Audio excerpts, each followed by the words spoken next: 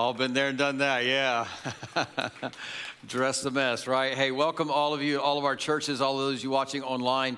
Today, as you've discovered, we're beginning a brand new series entitled Address the Mess, and we're excited to have our friend Matt Johnson from Kentucky here to kick off this series. But before he comes and shares with us, I want to take a moment and share with you the results of the commitments that you made to the Rise Up and Build Fund for our Chipley purchase of the land and the building there.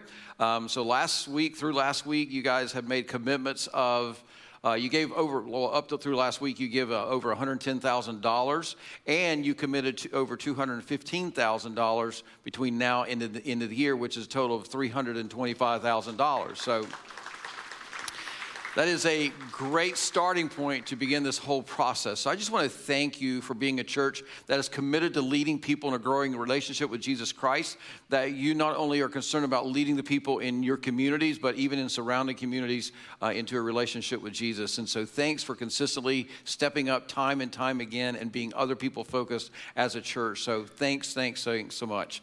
Now, what I'd like for you to do at this point, go ahead and pull out your talk notes as Matt gets ready to come and share. But let me pray for us before we do that. God, I thank you so much for this opportunity that you continue to give us as a church. And God, the latest opportunity to purchase land and building there in Chipley and then eventually build a building there as well.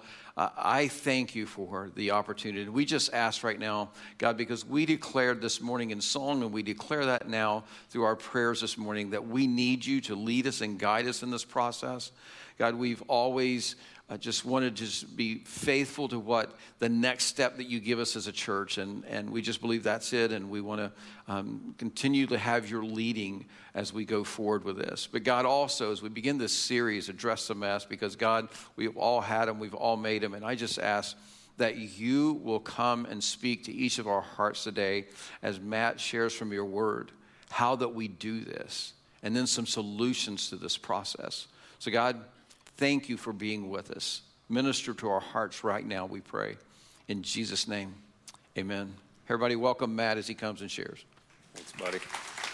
Hey, good morning, RCC. It is great to be back with you, and let me say welcome, especially those of you who may be here for the first time, or you don't consider yourself a church person, maybe you don't consider yourself a Christian, but you're exploring, you're trying to figure it out. You picked a great church to explore at, and you picked the perfect day to be here, because what we're going to be talking about today and throughout this series is something all of us have in common.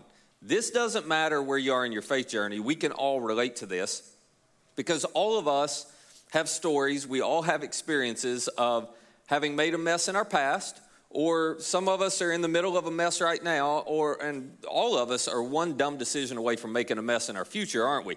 We've all got stories we can all share. When I talk about messes, I'm talking about things like this. We've all experienced relational messes. There are different points where we've done that. You know what that feels like.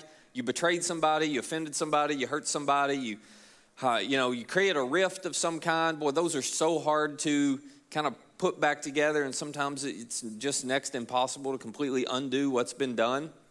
But that can be so painful. There are financial messes. A lot of us have lived through those. A lot of us have created those. Those can be difficult, and sometimes you can eventually get everything put back together. Sometimes part of that lingers with you forever. There are academic messes. This one's fun. Some of you played the game in school, the GPA game, How Low Can It Go? And you discovered a lower than you thought. You were an overachiever. So you know what that's like. And the good news is most of the time with that, you may have to spend a little more time there, but you eventually get that one straightened out. But every now and then, that ends up costing you down the road if you're not careful. Vocational messes, boy, those are challenging. Some of you are probably facing those right now, because in your workplace, there's tension, there's difficulty, there's challenge. You can't figure out exactly how to navigate it. In some cases, there aren't any good options for how to navigate it. And we spend so much time at work that when you're dealing with messes at work, it's just frustrating. And people are like, well, just, walk away and don't bring it home. That's impossible, isn't it? You can't hardly help but bring it home with you. It's just part of it. If we had time and we were willing to tell stories, we could talk about dating messes. There are marriage messes, parenting messes, sexual messes. Those are painful. Matter of fact, I thought it would be good if we were just all transparent for a moment. So here's what I want you to do, and if you're at another campus or watching online, you got to play along, okay?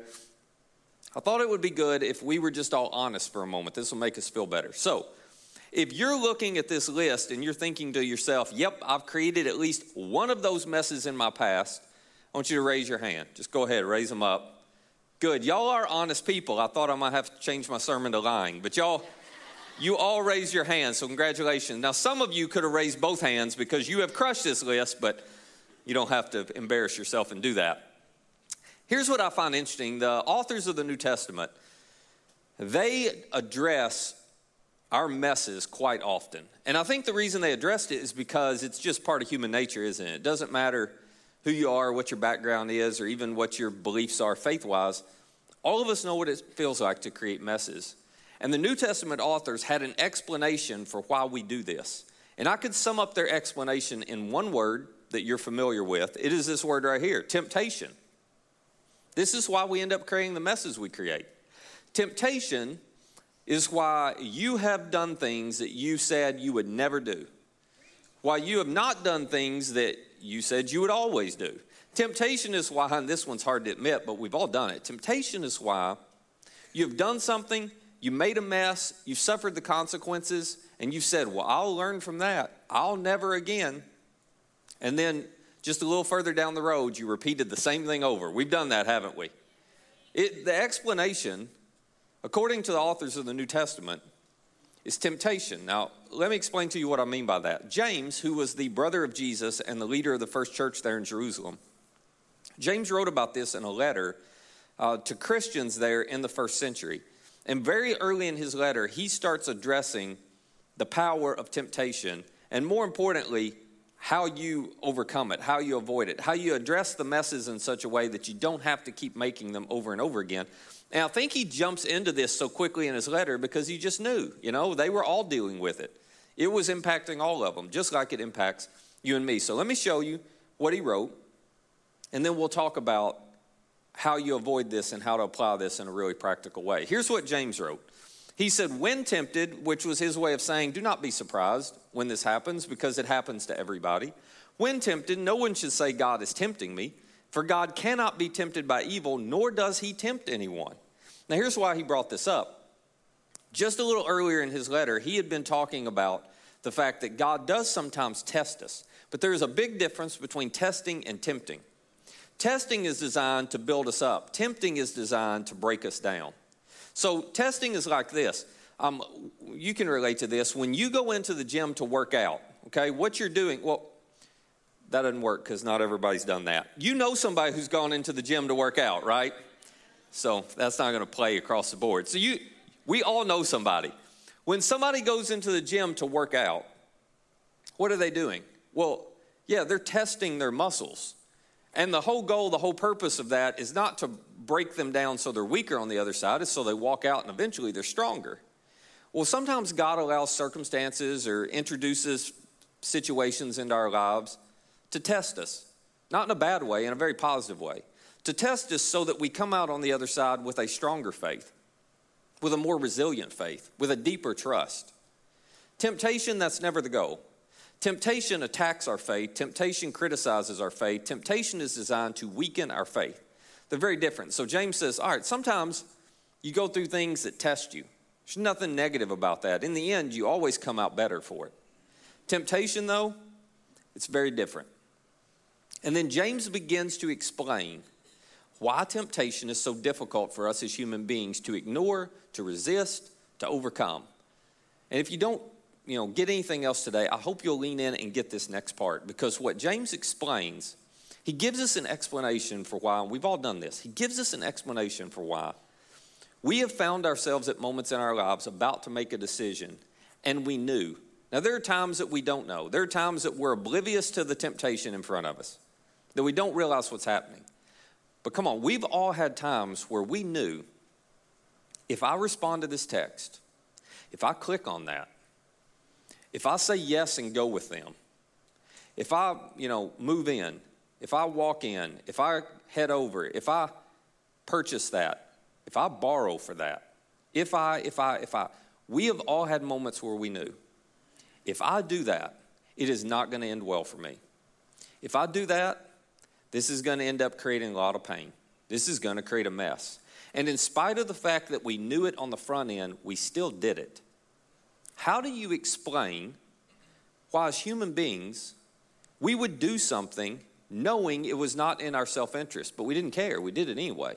Why would we self-sabotage like that? Well, James says part of it has to do with this. Here's what he wrote next. He said, each person is tempted when they are dragged away by their own evil desire and enticed. In other words, James says, I think you need to be aware that within you, inside of you, there are sinful desires you have to deal with. This is why temptation has so much power. That inside of you, there are desires that if you just keep saying yes, it's going to take you to a place you don't want to be. Let me see if I can explain it this way. Here's a definition of a desire, okay? A desire is simply a thought attached to an emotion. A thought attached to an emotion. So a sinful desire is a thought about a need, a legitimate need that you and I have that we need met. But it gets attached to an emotion that leads us down the road where we try to meet this legitimate need in an illegitimate way. That's what a sinful desire is.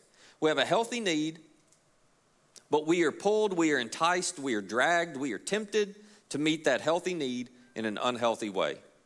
That's what sinful desire looks like. If you take the emotion out of it, it's actually not very tempting.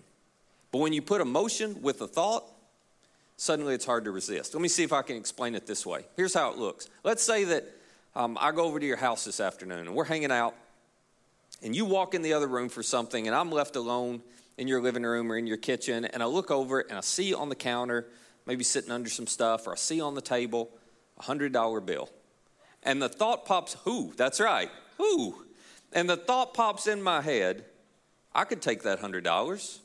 Now, you and I can't control every thought that pops in our head. All we're responsible for is, we don't control what goes in there. We're just responsible for what we do with it. So that thought could pop in my head, and it's just a random thought. Oh, I could take that $100.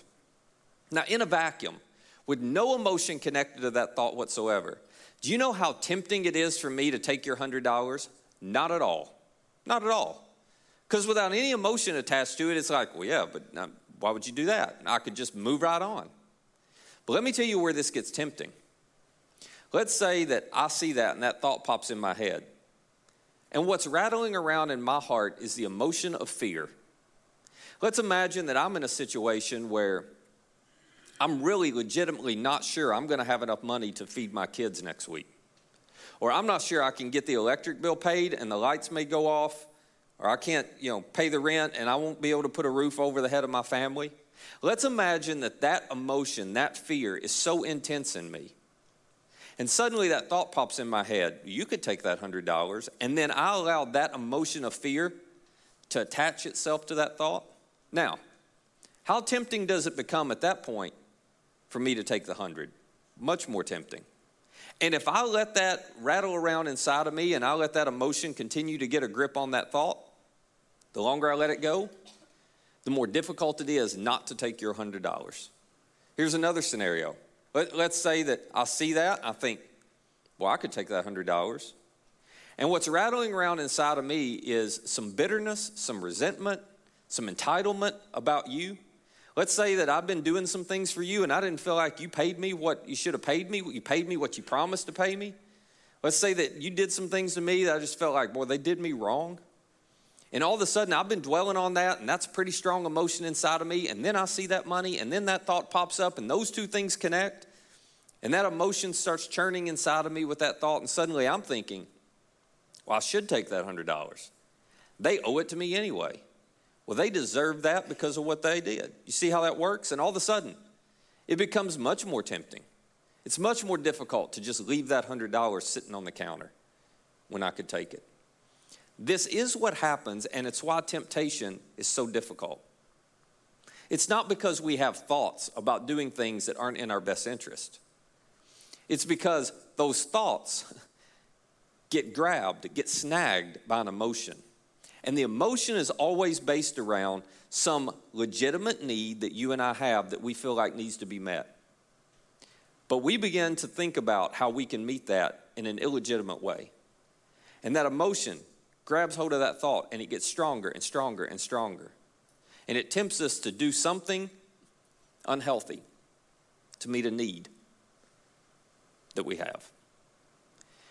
This is why James describes it as we get dragged away by these desires. Because you know this, temptation never drags us uphill, does it? It always drags us downhill. And the further you go and the longer you let the emotion work in your heart, the faster and faster it moves. And suddenly, the temptation grows. It gains momentum.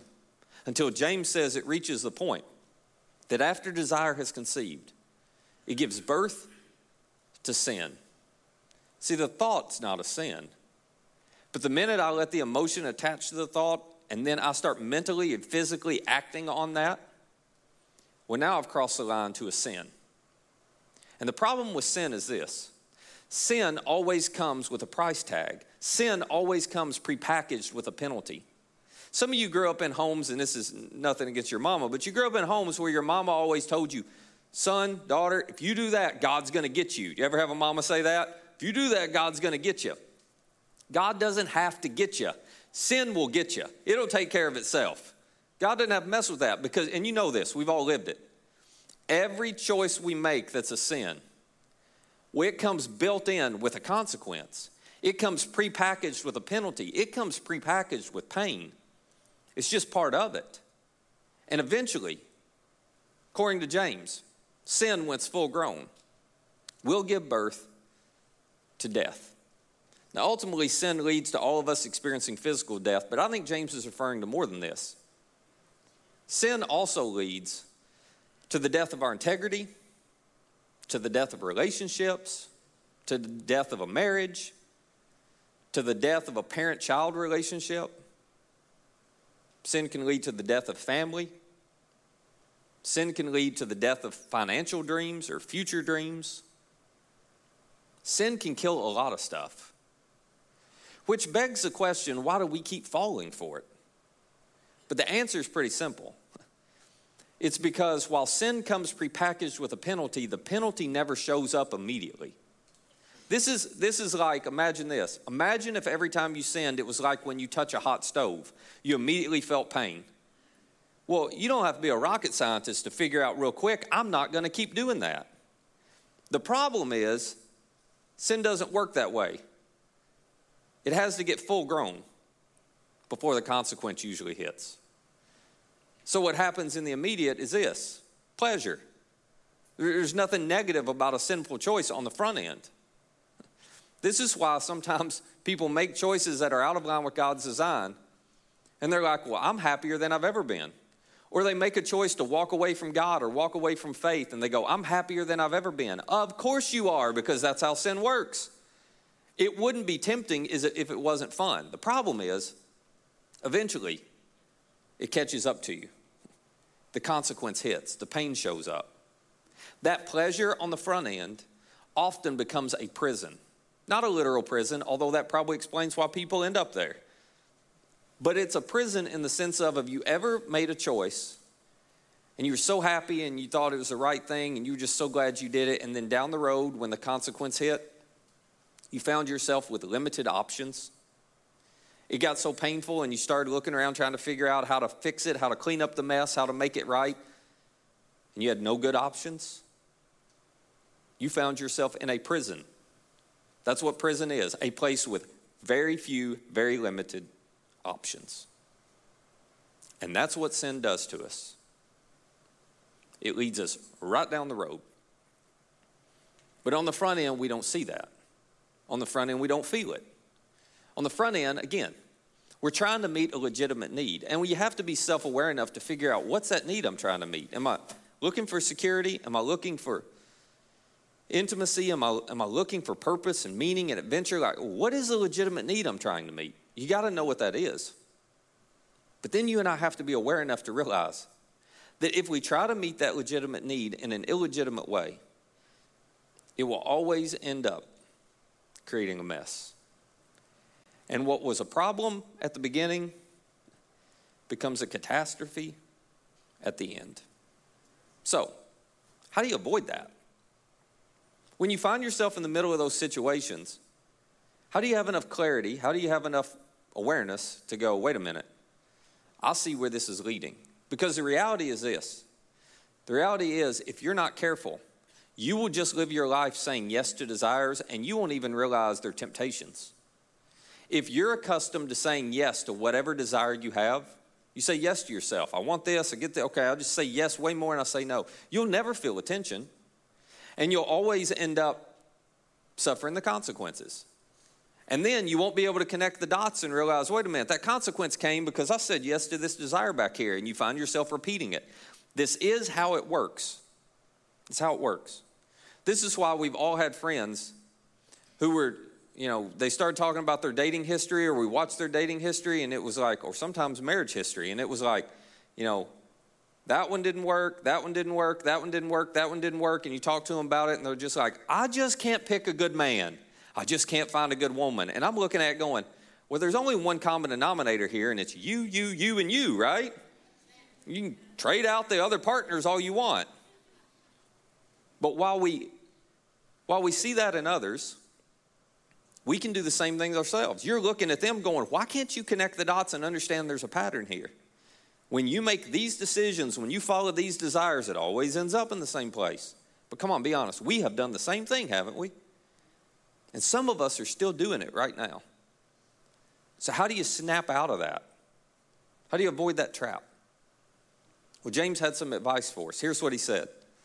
He said, don't be deceived, my dear brothers and sisters, because this is what temptation does. Temptation's goal is to deceive you. It's to fool you into believing something isn't true. And that something is this, that every good and perfect gift is from above. It's coming down from the Father of the heavenly lights, who doesn't change like shifting shadows. Now that may seem irrelevant to temptation, but it's not. Here's why James brings this up. Because when you have a legitimate need in your life, and you choose to try to meet that in an illegitimate way, you give in to temptation. The reason you do that, and none of us think of this consciously, but the reason you do that is because you actually don't believe you have a God in heaven who is good, who is wise, who is loving, and who is for you. Because if you really believe that, then you would be certain this legitimate need I have is a need that if I just follow what God's asking me to do, He'll meet it. We try to meet legitimate needs in illegitimate ways because we doubt God's goodness. That's what it comes down to. And so James is going, wait a minute. When you find yourself starting to get dragged away by desire, could you just pause and remind yourself you have a God who's trustworthy. You have a God who's good. You have a God you can trust. Don't try to meet that healthy need in an unhealthy way. You just follow God and trust that He'll meet it in His way. You trust Him. James' warning. I think if he were here today, he would say the same thing to us he was saying to his first century readers. His warning is simply this. Don't let emotion create commotion, create a mess in your life. Don't let emotion lead you down a road that ultimately you don't want to go down. Now, this is so much easier to talk about than it is to do. And you know why? Because emotions cloud judgment, don't they? When you're feeling strong emotion, it's like you're in a fog. You cannot see with clarity what you're doing, the decisions you're making, and the outcomes they're going to have when you're feeling strong emotion. You just can't. This is why you have made some decisions that were not smart, that were not wise, that you ended up regretting.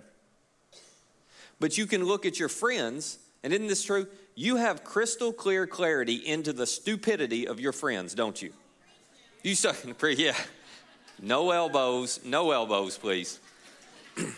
You're like, I've been telling her. She wasn't listening. You do, though, don't we? We do.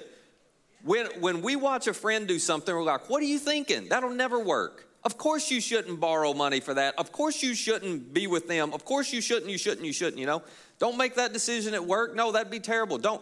We have crystal clear clarity into the stupidity of our friends because there's no emotion involved for you. Why can't they see what you see? Because they're clouded, they're fogged by emotion. But the opposite is true as well. Your friends, they have clarity into your stupidity. But you don't see it, and I don't see it. Because we got a need that we began to think about. And there was emotion that got attached to that. And it created a desire for us to meet a healthy need in a sinful, unhealthy way.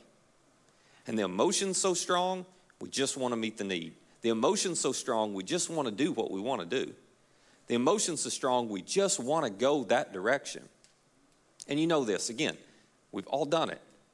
This is why, even if you are aware enough to know this probably isn't a good idea, this isn't going to turn out well, you will actually argue with yourself and convince yourself a terrible idea is a good idea.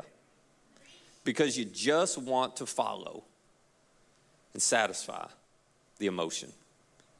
And so James' point, listen, some of you, you're here right now. James' point is, do not let that emotion create that kind of commotion, that kind of mess in your life. And some of you right now, you're on the verge of making one of those decisions. You're on the verge of making a decision that just feels good. It feels right. It's just what you want to do. And you've fooled yourself and convinced yourself it'll all work out, and it doesn't for other people, but it'll be fine for me, and all the things that we tell ourselves.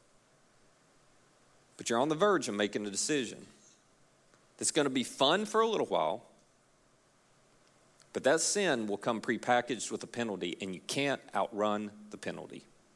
Eventually, it's going to hit, and it's going to cost you way more than you want to pay. Some of you are on the verge of making a decision that's going to cost you your integrity. And if you just pause and ask yourself, is this thing worth losing my integrity? Well, the answer would be, of course not. But the emotion makes that difficult to see. Some of you are on the verge of losing your financial freedom. Some of you are on the verge of losing your peace of mind. Some of you are on the verge of losing a marriage, of losing a friendship. Some of you dads, if I could talk to you dads for a minute, I don't need to tell you moms this because y'all are smarter than us, but we dads need this reminder. That, of course, that guy, and amen, yes. But it's true. It's true. Listen, dads, here's the thing. I know what you want most when your kids grow up and they get out of the house. As a dad, what you're going to want most that day is you're going to want the respect of your kids. That's going to matter to you more than anything. You're going to want a relationship with your kids that is so strong that they want to come back and talk to you. They want to pick up the phone and call. That they want to see you. That they want your advice and your input and your perspective on things. That's the kind of relationship you're going to want with your kids one day when they're out of the house. But some of you are on the verge of making a decision right now, and it will cost you the respect of your kids. And listen. Once you lose the respect of your kids, it is next to impossible to get it back. We've all seen it. So that thing that feels so good, that thing that feels so right, the thing that feels like it's my only option right now, it's just not worth it. And if 20 years from you now could look back, or 20 years from now you could look back and tell today you'd say don't do it. It's not worth what it's going to cost you here. But emotions cloud judgment. It fogs everything so we can't see down the road, so we don't have any clarity. James would say, do not let that emotion create commotion in your life. Which leads to the question that we've all asked ourselves. Well, how do I avoid that when I'm in the middle of the emotion? That is so hard, isn't it? How do I avoid making those decisions and mistakes when there are all these desires in me that are saying, just go do it. Make the call, head that direction. Don't worry about the future.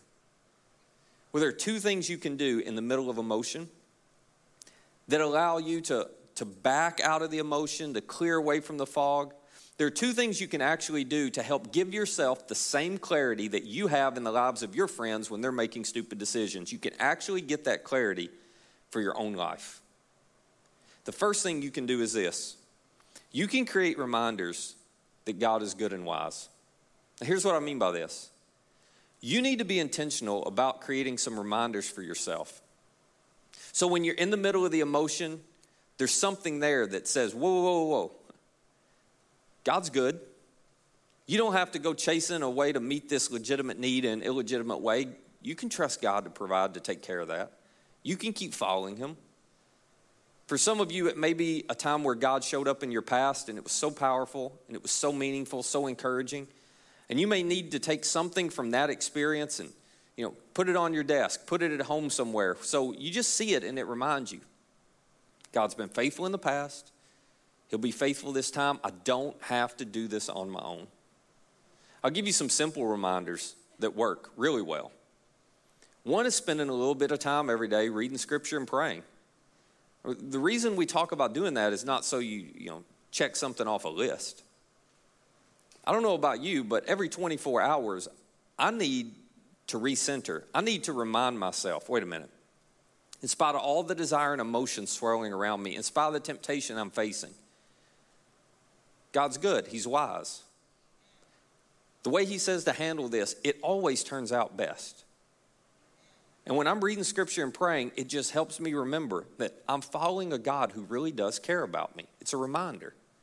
Same thing showing up at church here on Sunday. It's a point. Again, it's not checking something off a list. We just need these reminders where we gather with people and we sing and we listen to a message, but everything about the content and the experience is reminding us, no. There's something bigger at work here. There's more at stake here. We need those reminders, don't we? One of the best things for me is being a part of a small group. Almost every Wednesday night when we're in town, we're all meeting as a group. And one of the things I love about it is it's a group of us we're all trying to move in the same direction. And we're all honest enough with each other that when we see one of our friends, when the people in my group see me about to make one of those stupid decisions, they have no problem telling me. And the same's true. I don't mind telling them. But you got to have a few people like that, don't you? They're real friends, because the emotion will cloud your judgment. So the first thing you can do that helps you to pull back, to get above the fog, to see the big picture, is just to create some ways to remind yourself consistently, no, the emotion's pulling me in this direction, but I've got a God who's good and wise. I can trust him. He cares about me. The second thing you can do, and it's probably the most powerful of the two, the second thing you can do, Paul's going to tell you about next week. You got to come back, okay? It's the best one, so he wouldn't let me share it. So you got to come back next week for that. But what I would encourage you to do this week is simply this. How about if you start by trying to become aware? Aware of the emotions rattling around in your heart? Aware of where it's trying to drag you away? What if you spent some time creating some reminders for yourself when you're in the middle of all that and you just want to make that purchase? Oh, you just want to do that thing. You just want to send that message. What if you created some reminders that would just cause you to pause? You may not change your decision, but would you at least pause and be honest enough with yourself to go, wait a minute, I think this is what's going on. I think this is really why I want to do this. But I've got a God who's good, who's wise, who loves me. If I'll follow him, he'll take care of that need. I don't have to do it my way. Here's what I know. Nobody, including all of us, nobody wants to create a mess out of their life. The problem is very few of us are intentional with a plan not to create a mess. And if you're not intentional, a mess will just happen. If you're not intentional, you're going to end up going down a road you don't want to go down. So James would say to you and to me, do not let emotion create that commotion in your life. Pause. Remember, God really does care. You're not on your own. And trust him enough in those moments, as strong as the emotion may be, to still follow him. Let me pray for us. Father, to be honest, this is so difficult for us to do because so often the emotion is so strong. And sometimes we've said yes to our own desires so often, we don't even realize they're temptations anymore. It's just second nature to say yes to whatever we want. And then we fail to connect the dots and realize those yeses, following those desires and those emotions, it led us straight into pain. So God, for those who right now they're on the verge, they're in the middle of making a decision, that if they were really honest with themselves, they probably know they're going to regret one day.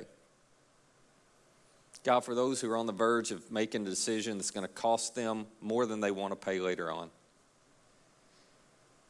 would you help them? Would you give them the courage to be honest with themselves about it and to choose what they want most over what they want now? For the people who, and this message has really hit home because they're on the backside of some of those decisions, and now they're dealing with the messes, the pain, the consequences, the penalties. And they don't feel like there are very many good options for them.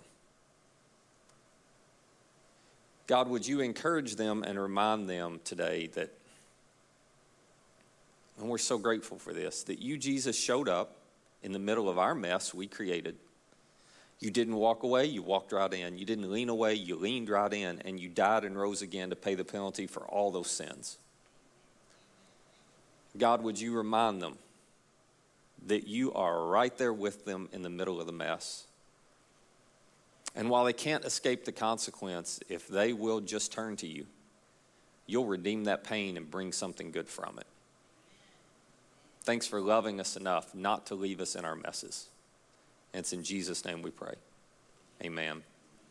Thank you guys so much for being here today. Y'all have a great Sunday. We'll see you next week. You're dismissed.